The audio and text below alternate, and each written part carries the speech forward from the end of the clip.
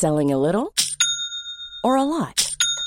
Shopify helps you do your thing however you cha-ching. Shopify is the global commerce platform that helps you sell at every stage of your business. From the launch your online shop stage to the first real-life store stage, all the way to the did we just hit a million orders stage. Shopify is there to help you grow. Shopify helps you turn browsers into buyers with the internet's best converting checkout. 36% better on average compared to other leading commerce platforms. Because businesses that grow, grow with Shopify. Get a $1 per month trial period at shopify.com/work. Shopify.com/work.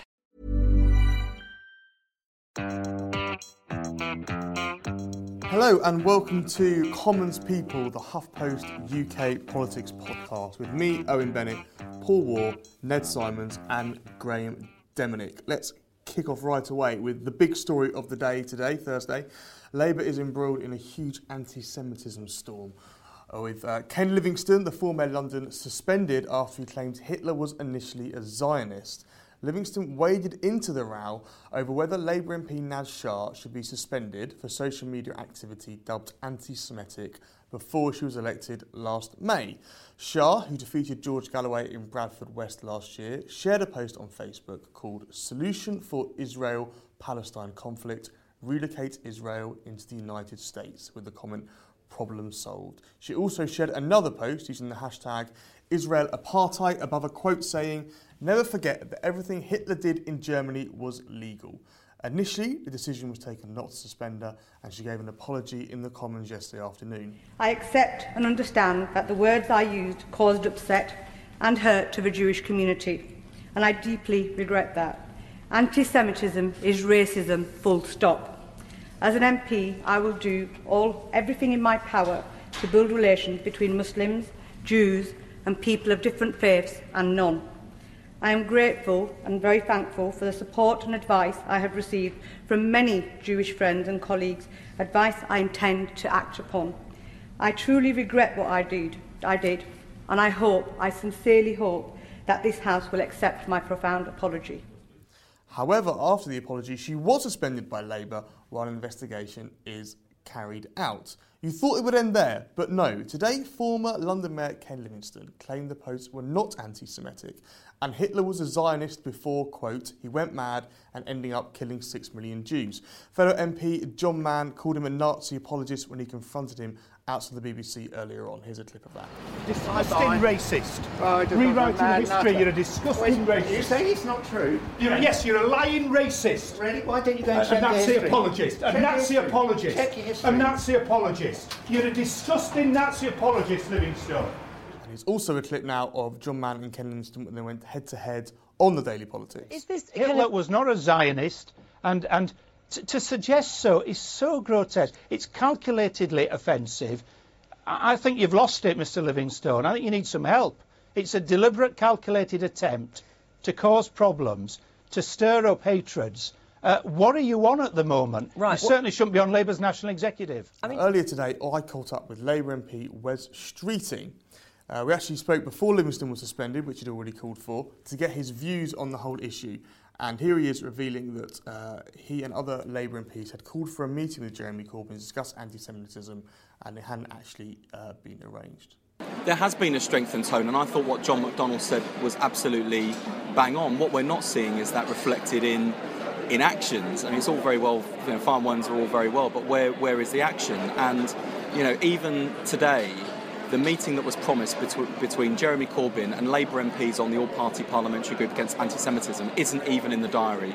We've been told it will happen sometime after the May elections, but that doesn't reassure me that it's being taken seriously. And the really disappointing thing is that we made that approach to Jeremy, not to go in and beat him over the head about the anti-Semitism issues in the Labour Party, but to offer to help, to give some practical advice on how the Labour Party could improve its approach.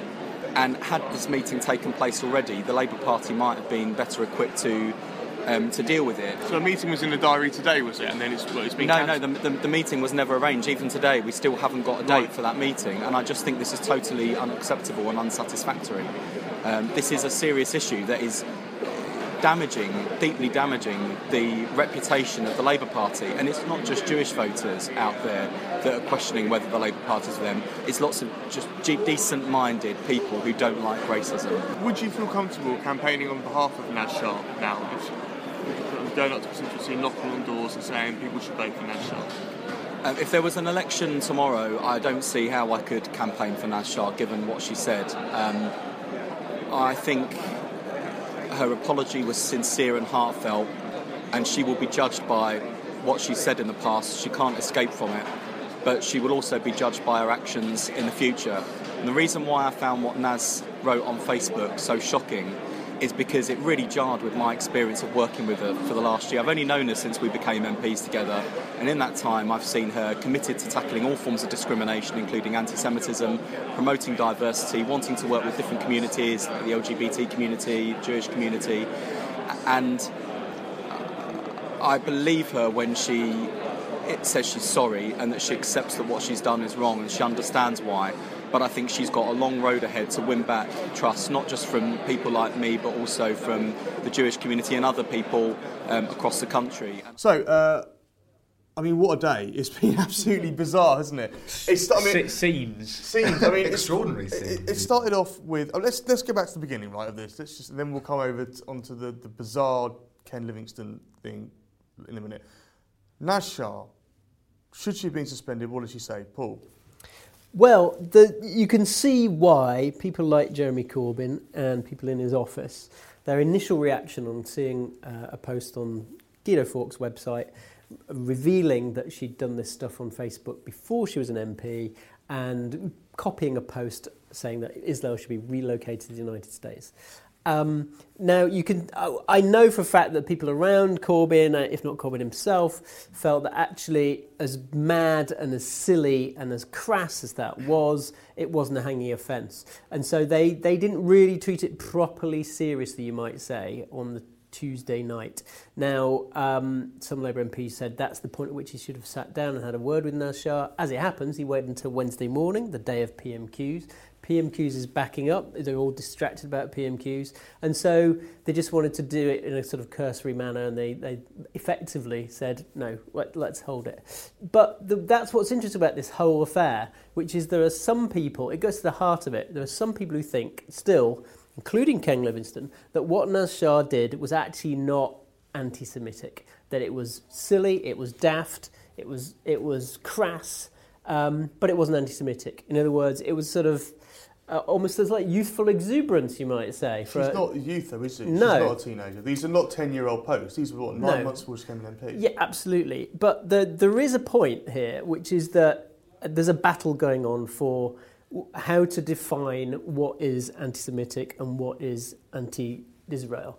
And there's two camps, very firm camps within Labour, which is, one is it's obvious, they're kind of the same, and another camp, and that one bleeds or curdles into the other. And if you start talking in these terms about Zios and Zionists, and your language becomes quite aggressive, then you attract all the flotsam and jetsam who really, really are Jew haters. And there's the other camp who say, actually, look, these are two very, very different matters, and we've got to make sure, in the interests of democracy, that they're different. And so that's why it's fascinating debate. It's not just about sort of what one person said or pedantry. So, Graham, let's talk about the process of this, because initially Jeremy Corbyn said that he wasn't going to suspend Naz Shah, and his spokesman gave a sort of slightly bizarre explanation for why he wasn't going to do it. I think the explanation was that he wasn't going to disown her. Basically, is that what it comes down to? I think, and the problem with not kind of nipping the story in the bud, and this becoming a bit of a process story, is that it's kind of now dragged on for most of this week, but also in the wider context, it's seen within the problems with the Labour Party in the Oxford University. And other issues as well. So this is kind of been spreading for quite some time, and it's happening at just days before a local election when the party should be on the front foot about taking the Conservatives apart and why you should be voting for Labour councils for Sadiq Khan in London. And actually, we're getting distracted by an issue that most people aren't really going to. That's so extraordinary, isn't it? A week before the local elections, and the media's covered with Ken Livingstone talking about Hitler. It's absolutely... Well, we'll come on to that, because I just wanted to dwell on the fact that Corbyn said he wasn't going to suspend her. She gets up, she's already written in the Jewish press an apology, started with the words "I am sorry." She then gives an apology in the Commons, which most people consider to be heartfelt and sincere, and even people like Wes Streeting, who's spoken out against anti-Semitism, as we just heard, said it was, sincere. And then she is suspended. Yeah, but my understanding is that because of PMQs, this is the problem with it. PMQs got in the way of this whole process. So if you're in PMQ's prep, you spend at least 2 hours preparing for that. You've got to cover everything. You've got to make sure you know what you're talking about. So that kind of came, in a way, this isn't to justify what Corbyn did, but they came at the wrong time. And so once PMQs was over, they very swiftly found out that many of the shadow cabinet were determined that Naz Shah should be suspended. Lisa Nandy, of course, saying on Daily Politics she should be suspended. Absolutely, but others privately, and that it was an open and shut case. And so the leader's office knew all that before she made her Commons apology, and knew that apology would then only be one part of the process. In other words, you try and show you're heartfelt, that you genuinely regret what you said before you're an MP, and then you submit yourself to the process and say, right, investigate me, and suspend me. But I think the belief is that actually, and Andrew Percy, the Tory MP, came out in her support saying he did believe she was genuine in her regret. As did the synagogue in Bradford, where constituency as did her local said, synagogue. We are very surprised. And so, you can see there's a process here whereby she will come out of this at the other end, still as a Labour MP. She'll get reprimanded, slapped over the wrist or whatever. This is all separate from Livingston, of course. I think what is significant, though, is that Naz Shah, in many ways, is typical of that community that she actually represents in Bradford West. It is a commonplace for this kind of stuff to be disseminated on the internet by Pakistani British Muslims. There's no question. It's a commonplace. It's not unusual. That's why she probably thought in posting it or reposting it, there was nothing really controversial. And that's what's interesting. A friend of mine who is a Pakistani Muslim is constantly amazed how over the last 25 years his community has somehow, which has never had any communication or interest in the Palestine issue, suddenly is interested in the Palestine issue. And he says, you've got to think about why that is. And the reason is, it's about the Jews. And that's where this becomes a question of anti-Semitism. Because there is no strategic interest in a Pakistani having any knowledge or territorial interest in what's going on in Israel. But it's seen as, the Jews are, we've got to do something to make sure that the Israelis and the Jews are not doing over our people. And that I find really interesting. That's a shift that's happened in British Muslim community over the last 20-odd years. And you could say she's representative. And this morning, only again, that's why you had Rupa Huq on the radio defending her and saying, look, it might have been daft. But again, Rupa Huq, she's got a similar background. She's heard this stuff. They've all heard this stuff. The problem is, perhaps, that Naz Shah was speaking the truth of her community. One point on Huq, actually, she's given an interview to, I think it's Russia Today tomorrow, where she kind of reveals, when she was on the Today programme this morning, saying that Naz Shah had kind of made silly posts, where she hadn't actually seen a lot of the things that Naz Shah had said. So she's done a kind of follow-up where she says, actually, having seen all the evidence, kind of walking back some of the stuff she said in that Today programme interview, which was a bit of a... But just picking up on what Paul said, though, and I think this is an interesting point here, and this is a conversation I was having yesterday with MPs. If you're going to get people who are not PPE students, become political advisors, and then become MPs, i.e. people that have lived in the real world, we all know that people in certain communities sometimes will say things when they're younger or there'll be a conscious thought that when you take it out, they go, actually, I didn't really mean that. People, if you go to football, you might sing a song that you think, actually, maybe I shouldn't have said that, those kind of things. So if you want people from that community, from outside of the political community to come into politics, do we not have to accept that sometimes these things will be dug up and therefore they shouldn't be castigated? Or not? Up to a point, you can cut them some slack because of their social media history. And obviously, if the things we all said in our youth, you wouldn't want them repeated if you're a politician. But unfortunately, that's the rules these days. Them's the rules. You've got to abide by the fact that it's all going to be out there. And also, there's a difference between something you say in your youth and something you say just 1 or 2 years before you're elected an MP. I mean, Naz Shah's kind of Facebook posts weren't 10 years ago. Exactly. They were 2 years ago. Yeah. And I think that there is an important difference there, because we've all done stupid stuff when we're a lot younger, but it's not that. It's worth giving some context, though, to that actual post that she reposted, this thing about Israel being moved over to America.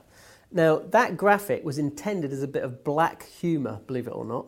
not as a sort of, a vicious, vile, anti-Semitic trope, but actually a bit of black humour at a time when there was a lot of anger about Gaza and what Israel was doing in Gaza. Now, I'm not justifying it at all, but I can understand why people in that community felt, actually, let's joke about this in a black way. Now, obviously, it causes massive offence because, in my opinion, I think a lot of people are right. It tips over the border of being deeply offensive to people because it questions the very existence of Israel. It's supposed to be a joke about Israel, but actually, they're joking about people being relocated to America. And why America, by the way? Because there's a lot of Jews there. Well, and also it said because in the Post it said because America, according to the Post, spends a lot of money helping Israeli Defence Force and that kind of stuff. So does that kind of save the money, move Israel to you as opposed to that was the kind of answer. Anyway, so we had that, and then we had, like I said, that slightly car crash interview from Rupert Huck today on the Today programme. And then, as he has to do, Ken Livingstone gets involved. And he starts off by doing something on London Radio, and I think we've actually got a clip of him with Vanessa Feltz, where he makes these extraordinary comments about Hitler being a Zionist. Let's have a listen. She talked about relocating Israel to America. She talked about what Hitler did being legal. And she talked about the Jews rallying, and she used the word Jews, not Israelis or Israel. You didn't find that to be anti-Semitic? No, it's completely over the top. It's not anti-Semitic. I mean, let's remember when Hitler won his election in 1932, his policy then was that Jews should be moved to Israel. He was supporting Zionism. His boy went mad and ended up killing 6 million Jews. But the simple fact in all of this is that Naz made these comments at a time when there's another brutal Israeli attack on the Palestinians. And there's one stark fact that virtually no one in the British media ever reports. In almost all these conflicts, the death toll is usually between 60 and 100 Palestinians killed for every Israeli. Now, any other country doing that would be accused of war crimes, but it's like we have a double standard about the policies of the Israeli government. So Ken Livingstone says that, and then he decides to go on Daily Politics. And we heard the clip there of John Mann. Earlier we heard John Mann having a go before he gets to the studio. Ken Livingstone's now being suspended. I mean, Graham, you and I watched this sort of unfold, weren't we? Yeah, and it started last night as well. He was on LBC last night, so he was kind of preparing the ground perhaps for what was his bigger intervention today. And he made the first kind of comments about how defending Naz Shah, saying she isn't anti-Semitic, and you would have thought that was probably done the job. But no, Ken has pretty much toured the studios today. Despite insisting that he'd rather be sitting in his garden. Yeah, this podcast is the only thing Ken Livingstone has not been on today. You say that. Is it coming, Ken? We did invite him, didn't we, via social media. But it's been extraordinary, and it has prompted, as many have pointed out, this kind of thick of it like scenario where you've got kind of MPs brawling on stairs and the media pack following Ken as he has a comfort break in between his being chased down the street with it by dogs as well. And it's extraordinary. But I remember a number of weeks ago about a story about how Ken was going to be doing less media, given that the negative impact he's had since his profile has risen on the back of the return of Corbyn and the left. You know, he was involved and still a co-governor in the Defence Review. Can't quite remember where we are, but he was having an influential say perhaps in the future of Trident. But I think apart from rolling back from doing more media, I think he's doing less media. I think he's doing more than he ever has. So as we talk, Livingstone's been suspended from the party, and there's also calls to suspend John Mann. Paul, I understand you've been sort of keeping abreast of this. By the time this goes out, we're recording this now around about 20 to 4, so you'll hear it hopefully about an hour or two later. This might be old news, but Paul, go on. There is, I mean, I've been told by some people who know what they're talking about that there was a discussion between Jeremy Corbyn, who today was up in Grimsby and Hull doing a visit when this whole Livingstone thing exploded, and I understand there was a discussion between Jeremy Corbyn down the line to London to his office, and there was a discussion about, well, if we suspend Ken Livingstone, well, shouldn't we suspend John Mann as well, because he's brought the party into disrepute, this is played out live on TV, etc. Now, they didn't go that far. In the end, it's Rosie Winston, Chief Whip, who's going to discipline him or call him for a disciplining John Give Mann. him a nice cup of tea But and a biscuit, surely. the people I've been talking to, in Labour MPs are outraged that anyone in the leader's office could even think of any kind of equivalence between the two sins of losing your rag as the chair of the anti-Semitism all-party group, which is what John Mann is. It's why he's so, virulently involved in this and vehemently determined to stamp it out. And Ken Livingstone and everything he said, not just over a couple of days, but several weeks. So there's that row going on. But something that is important, worth mentioning, is that people around Corbyn smell a rat throughout this whole affair. They think this is just another example of the right of the party within the PLP, who've never liked Corbyn, wanting to get rid of him and seizing their moment. So therefore, there was a coordinated, you might say, series of tweets by lots of people, former Shadow Cabinet members, who really went for Livingstone this morning. Now, they may or may not be right about that. They may all just coincidentally have decided to go for him. What Livingstone said was indeed, worth being suspended. But there is another battle, a much bigger battle, about the future of the party under Corbyn. And Ken, being on the NEC, was always a key part of that big battle. And there's a battle going on because Ken is supposed to be running again to be on that NEC. There's a series of elections going on that you and I are not going to vote in, but really, really matter the future of the Labour Party. And now he's suspended. I'm pretty sure Ken won't be on the NEC. And the significant moment today was when John Landsman, who happens to be Jewish, happens to be really close to Jeremy Corbyn, happens to be one of those people who thinks this distinction between anti-Semitism and anti-Zionism is a really important one. He totally withdrew his support from Livingstone today, and that was significant. And I think as a result, let's see what happens on the NEC. The right of the party might have their tails up right now. Let's see. Okay, so thanks. Let's move it on now. And earlier this week, plans to bring unaccompanied refugee children already in Europe to the UK were defeated in the Commons. The government believes children should be taken from refugee camps in the Middle East, as those already in Europe are, according to the government, in safe countries already. But not all share that view, and here is Labour's Yvette Cooper earning applause in PMQs yesterday. Speaker, the Prime Minister has just suggested that child refugees alone in Europe are safe. There are children's homes full in Italy and Greece, and over 1,000 children will sleep rough in Greece alone tonight. How are they safe? 10,000 children have disappeared in Europe. How are they safe? The agencies say that children are committing survival sex. They are being abused, subject to prostitution and rape. It is not insulting other European countries to offer to help. They want us to help. So will he reconsider his position on Alf Dubb's amendment before it comes back to the vote and stop with his attitude to lone child refugees, putting this House and this country to shame? Now, Graham, you caught up this week with Lord Dubbs, Alf Dubbs, who has really been behind this campaign to get 3,000 children in. He was someone who was rescued from Czechoslovakia under the Kindertransport scheme, wasn't he, from the Nazis? So he's sort of trying to revive that. So just, talk us through that. Yeah, so Alf Dubbs, many people might not know who he is. He's an 83-year-old Labour peer, used to be a Labour MP in the late 70s and early 80s. And he's very much been leading on this campaign to bring thousands of refugee kids from Europe, not from the camps in the Middle East, which the government has agreed to, but from Europe in kind of similar situation to kind of what he found himself. Obviously, there's big differences between the refugee crisis and the rise of Nazism, but there are some parallels. And his first attempt to have his amendment. When MPs voted on his first amendment and he got to the immigration bill, that was thrown out earlier in the week. But his second amendment has been successful. It doesn't specify bringing 3,000 children as the first one did, but would commit the government to the principle of agreeing to a number of people, of children coming here. And I had a chat with him and asked him specifically what his reflection would be was if this campaign failed, what would that say about Britain?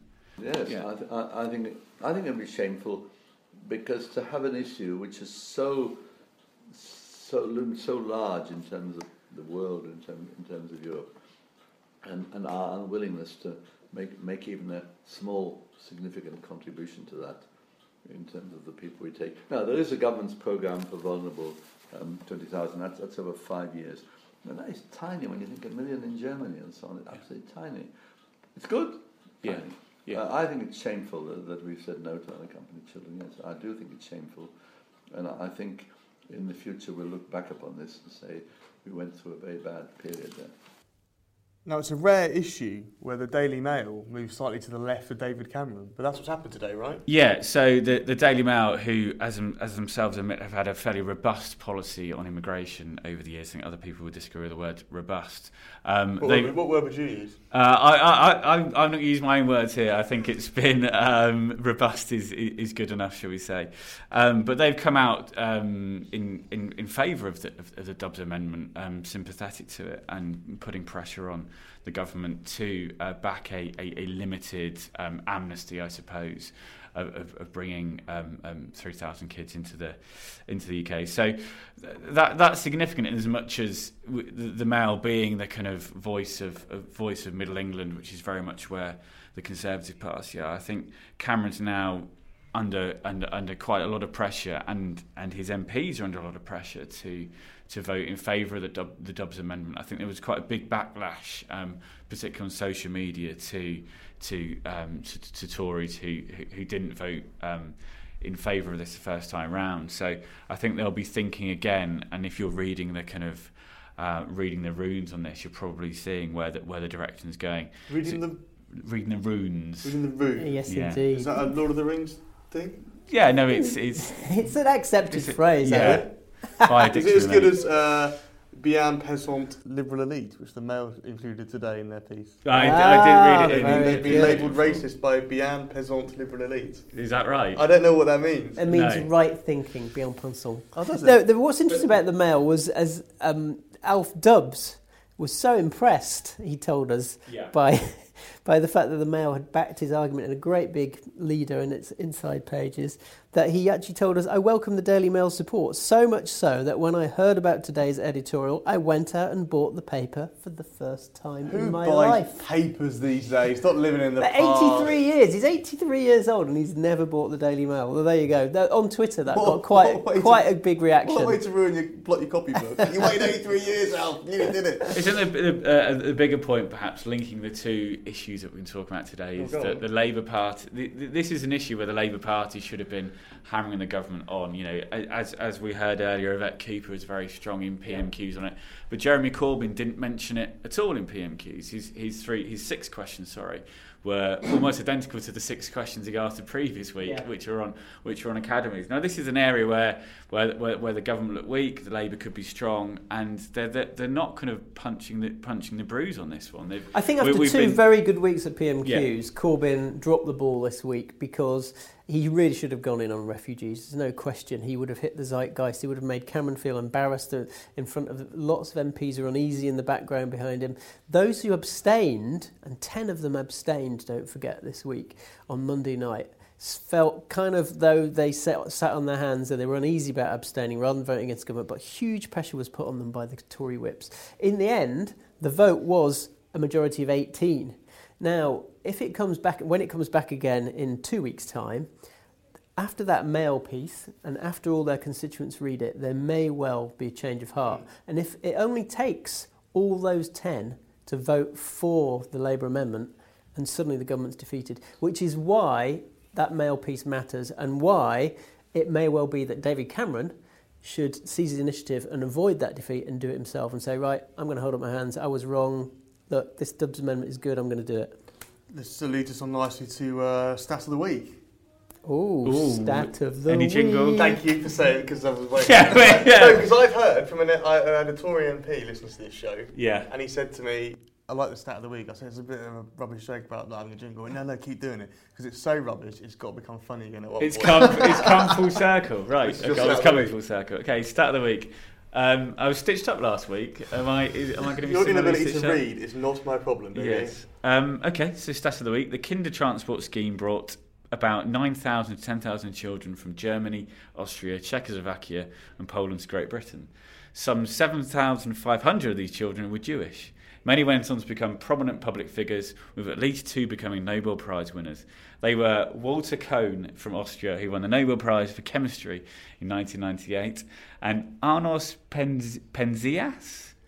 Owen, would that be the right pronunciation? I mean, you've written it, so is that the right pronunciation? Yeah, sure. Yeah. From Germany, who won the Nobel Prize for Physics in 1978. So, actually interesting stats. It's phenomenal, isn't it? 2 out of those Well, Kindertransport were Nobel Prize winners. I It's did see just someone saying it phenomenal. was 4, but I couldn't find the other 2. So if you out there, listeners, and you know... I heard it was 3, but there you go. Oh, well, there we are then. But it's 2. It's a good stat, even though we're not sure if it's accurate or not. Anyway, in what was a busy political week, it's easy to forget one of the most momentous strides in NHS history took place on Tuesday and Wednesday. Around 35,000 junior doctors, about 78% of the total number, failed to turn up for work between 8 a.m. and 5 p.m.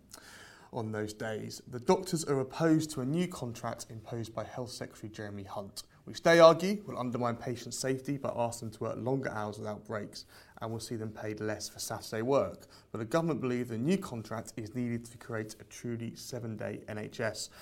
Eve Hartley, one of the video team here, went out and spoke to some junior doctors who were protesting, and here are their messages for Jeremy Hunt.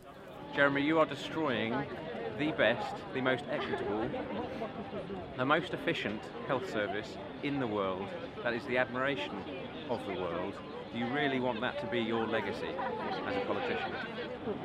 Jeremy, do you really want to be the health secretary that ends the greatest health system in the world? There are 55,000 junior doctors who want to speak to you right now. Please come and talk to us. So, Mr. Hunt, you've repeatedly misrepresented statistics and misled the whole population, and we're all standing here together. Like, there's 37,000 doctors who disagree with this contract because we truly believe that it's not safe and that it will lead to poorer care for our patients, and that's obviously not what we want. So please, Mr. Hunt, please talk to our representatives. We don't want to talk too much about a junior doctor strike because, you know... Well, it was what is it to say? Overshadowed by, you know, the Hillsborough verdict. Absolutely. Let's there was honest. so much news this week. There was so much to talk about. And in a way, I think that was quite lucky for the junior doctors because, you know, and for the Labour Party, who were in danger of being exposed on that issue as being, you know, on the wrong side. But the reason why we're talking about it is because this is what I've done the quiz about. Right. Okay. The quiz is called What's Up, Doc? Which I think I've already done a quiz with that title before. Yeah. We've had this already. Have used that I think so. You're repeating your quiz like Corbyn repeated his What's Up, PMQs. Doc? Or quiz title. Cultural reference points are limited. All I'm saying going is back to cartoons once more. What's Up, Doc? Right? Great movie. I'm going to give you some names, and you've got to tell me whether or not they are also qualified as doctors or not. Okay. Okay. If yes, then yes, you're a doctor. And if no, you're quackers. Doctor No. Quackers. Yeah, quackers. All right. Well, Doctor No or quackers. Anyway, so are these medical doctors? Medical doctors. Medical. Yeah. Not just shut just up. PhDs. Ready? Say just. 7 years work. Yeah. Anton Chekhov. Graham. Is Anton Chekhov a doctor or not? I think that's quackers. I don't know. No idea. Sounds quackers to me. Quackers. That means that quackers means true. Quackers means not true. Oh, okay. I think it's not true. Yeah. You think it's not true? You don't think he's a doctor? No. He was a doctor. Right. All right. Medical doctor. Medical doctor. What was his speciality? Just making people feel better. GP then. Go on. H.G. Wells. Doctor or not? H.G. Wells. I know we're not really in the realm of politics anymore, but he founded the Fabians, didn't he? We barely were. No, I don't think so. Quackers. Quackers. I don't think he was. No, you're right. He wasn't a doctor. Michael Crichton, author of Jurassic Park. Was he a doctor or not? Yeah, maybe I think he was. I He think seems to have a bit of expertise about epidemics and stuff. So yeah, let's say yeah. ER, of course. I was going to say involving in ER. Is that the is that the red herring? Yeah, he sold us a dummy there. I'm gonna say he's a real doctor. Whatever. He is a real doctor. You're right. Okay. Arthur Conan Doyle, author of Sherlock. Yeah, I think we knew that, but I right. Well, Jesus. I don't know if he's a doctor or not. Yes, I think he is. Quackers. He is a doctor. He was a doctor. I mean, he's not anymore. He's dead. But okay, so the last one. Liam Fox. Vince Cable. Oh, come on. He's a doctor of economics or something, isn't he? Yeah, no, it's Exactly. So he's not a medical doctor. Quackers. You're right. Fidel Castro. Hang on, I thought you said last I one. know, but I've got a list here. Castro. Ooh. Is it Wasn't something- Che was a real doctor, but Castro wasn't. I think that's right. Cool saying. Isn't that right? I'm going to go with the war here. Is it like an honorary doctor? What? Honorary medical doctor? He wasn't a doctor, he was a lawyer, I think. I And think finally, it's he thoroughly wasn't, researched. where I was, right? And finally, John Grisham. John Grisham? Grisham. What, it's because you've done Michael Crichton? You're Someone balancing said. it up. No. He's a lawyer, wasn't he? Yeah. He wasn't a doctor, you're right. New doctor. Some MPs are doctors, though, aren't they? Yep, go on. Liam Fox. Name us a few. Dan Poulter. Dan Poulter. Dr. Sarah Wollaston. Yeah. Tanya Mathias. Yeah. You can't speak, can you? It's been a difficult week, anyway. But we'll leave you with David Cameron deciding for some reason to just take the mick out of Nigel Farage during Prime Minister's questions. Farage or Farage? Graham, what do you say? Farage. Idiot. Roll the clip. Does the Prime Minister think it makes more sense for us to listen to all of our closest friends and allies around the world, or to a combination of French fascists, Nigel Farage and Vladimir Putin? Well, I'm glad he takes the English pronunciation of Farage rather than the rather poncy foreign-sounding one that he seems to prefer. I think that's a thoroughly good thing. When you need mealtime inspiration, it's worth shopping Kroger, where you'll find over 30,000 mouth-watering choices that excite your inner foodie. And no matter what tasty choice you make, you'll enjoy our everyday low prices, plus extra ways to save, like digital coupons worth over $600 each week. You can also save up to $1 off per gallon at the pump with fuel points. More savings and more inspiring flavors make shopping Kroger worth it every time. Kroger, fresh for everyone. Fuel restrictions apply.